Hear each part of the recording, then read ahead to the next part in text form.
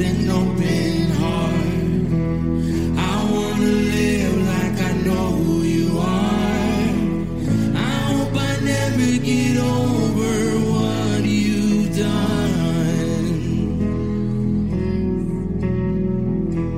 It's not coincidence and it's not luck.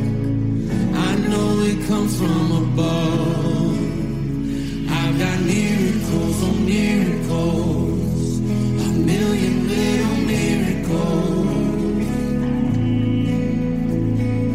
Miracles on miracles, count your miracles. 1, 2, 3, 4, I can't even count them all. Miracles on miracles, a million little miracles.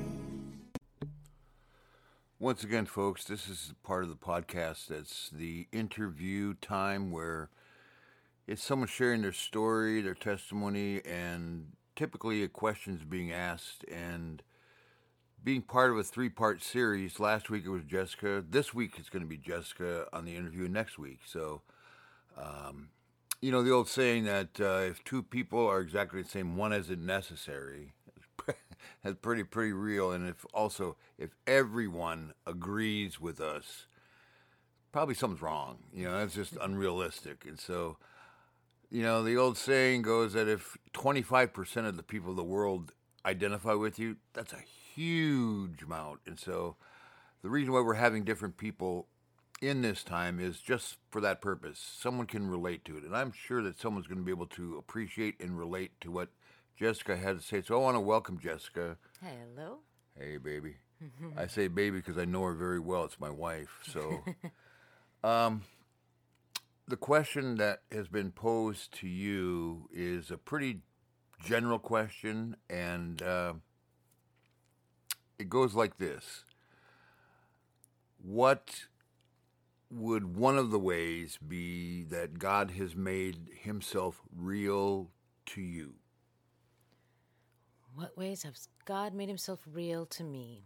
And hello, everyone. I'm just coming in from working out in my yard. It's one of my absolute favorite things to do is be out in nature. And I've felt that way all my life, camping and such.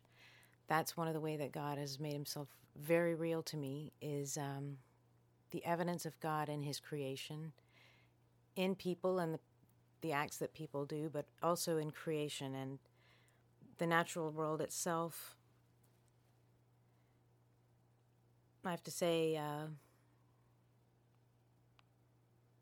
basically, that in nature, it's operating as it is intended to do, as it's doing what it was created to do. And when you love things in nature, when you nurture them, go out and talk to them, go out and tend to them as part of our design is intended to do, those things flourish and grow. And in that I see God. I just see love and beauty. I see that. You know, that's really powerful in a sense also that if you're looking at it through the lens of the Bible, in the book of Romans, Paul, one of the writers of the New Testament, said that nature itself speaks of God. And it's like nature is saying to us that God is real. And you found that to be true. Is that right? I have. I've found that to be very true.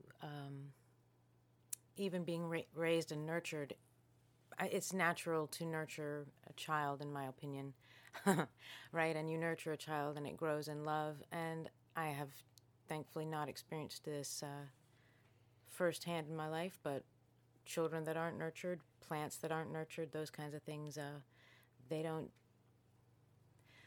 do so well, right?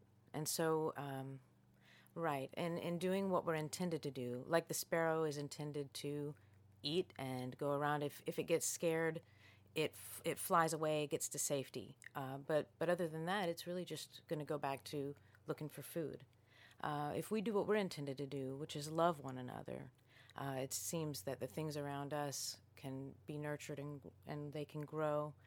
And fears that people have that are kind of meant to pull you back, love can conquer those things. So, You know, it kind of goes along with the whole essence of the theme that's the outside in, inside out aspect, where God is drawing us. And I'm hearing you say that nature is one of the ways that God draws you to Himself.